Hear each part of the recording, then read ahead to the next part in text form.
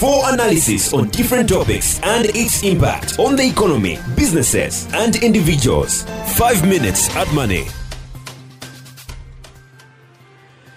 Hello, welcome to 5 Minutes program at Money. Today we will be looking at the inflation rate for the month of May 2020. The curves on Zambia's inflation rate have continued to escalate with few signs of dropping to the projected 6 to 8%, which has as well been adversely impacted with COVID-19 effects, among others. Economists and financial analysts have been projecting that with the coming harvest, the inflation rate is likely to reduce. Civil society organizations have as well been calling for government's quick action to the increasing inflation figures so as to cushion low-income consumers. For the month of May 2020, the Zambia Statistics Agency, Zamstats, announced that the annual inflation rate has increased to 16.6% from 15.7% recorded in April the same year. The overall annual inflation has increased to 16.6% from 15.7%. According to Interim Statistician General Mulenga Musepa, the increase in the annual rate of inflation was mainly attributed to price increases in both food and non-food items. Mr. Musepa disclosed that the food inflation increased to 17.5% from 17%, attributing this increase to increases in prices of food items such as fish, meats, oils, and fats, among other foods. He says non-food inflation, which is attributed to price increases in items such as charcoal, households, textiles, soaps, and pharmaceutical products, increased to 15.5% from 14.2%. And an economist says it was expected that the annual rate of inflation for the month of May would increase to 16.6% owing to the fact that the country's manufacturing sector is not producing at full capacity. Shabdin Mwemba tells Man FM News in an interview that due to COVID-19 outbreak, supply of goods has declined, resulting in increased prices, a situation that has since pushed the inflation up. This was expected. The reason being because of the COVID-19 effect, we are not producing at full capacity. So that meant that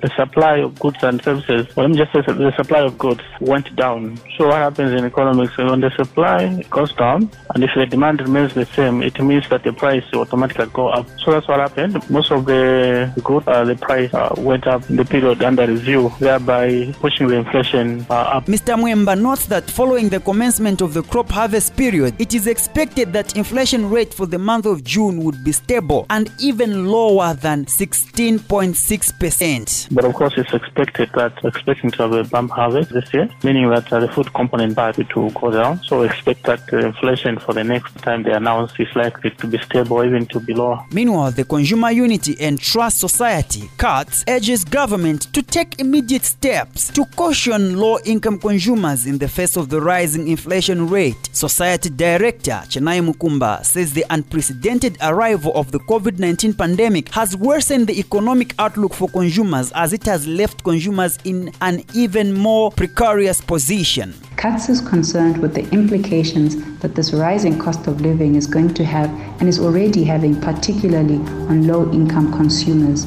The unprecedented arrival on COVID-19 has worsened the economic situation of the country that already was beginning to place a burden on consumers. We urge the government to look to expanding its engagement with cooperating partners in order to obtain the support it needs to cushion low-income consumers. She says according to research, as food prices become higher, low-income consumers' expenditure on food increases, resulting in constrained household income. Ms. Mukumba adds that most low-income consumers are already buying the lowest cost food available, therefore higher food prices often leave them with no food alternatives, resulting in households reducing the number of meals they consume a day. She further says it is imperative for the government to take concerted steps to support low-income consumers during this time. Further, we also urge the government to consider increasing the support that it provides, particularly low-income households, in light of the increasing cost of living.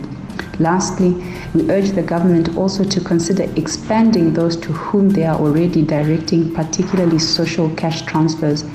As a result of the COVID pandemic, we have seen a number of businesses closing or reducing activity which has caused a number of citizens to lose their jobs, thereby further plunging them into poverty. According to the Zambia Statistics Agency, Zamstats, in January this year, Zambia's inflation rate stood at 12.5% from 11.5% recorded in December 2019. Data from the agency shows a jump by 4.1 percentage points difference as of the first quarter and a month into the second quarter of 2020. The curves have continued to see a rise with attributions to both food and non-food items. Meanwhile, as of last year, during the same time, records from Zamstats show that the annual inflation rate was at 8.1%, translating into an 8.1 percentage point increase compared to the 16.6% for the month of May 2020. Reporting for Money FM News in Lusaka, Zambia,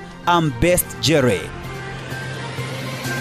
For analysis on different topics and its impact on the economy, businesses, and individuals, join us again next time on 93.7 Your Business Radio.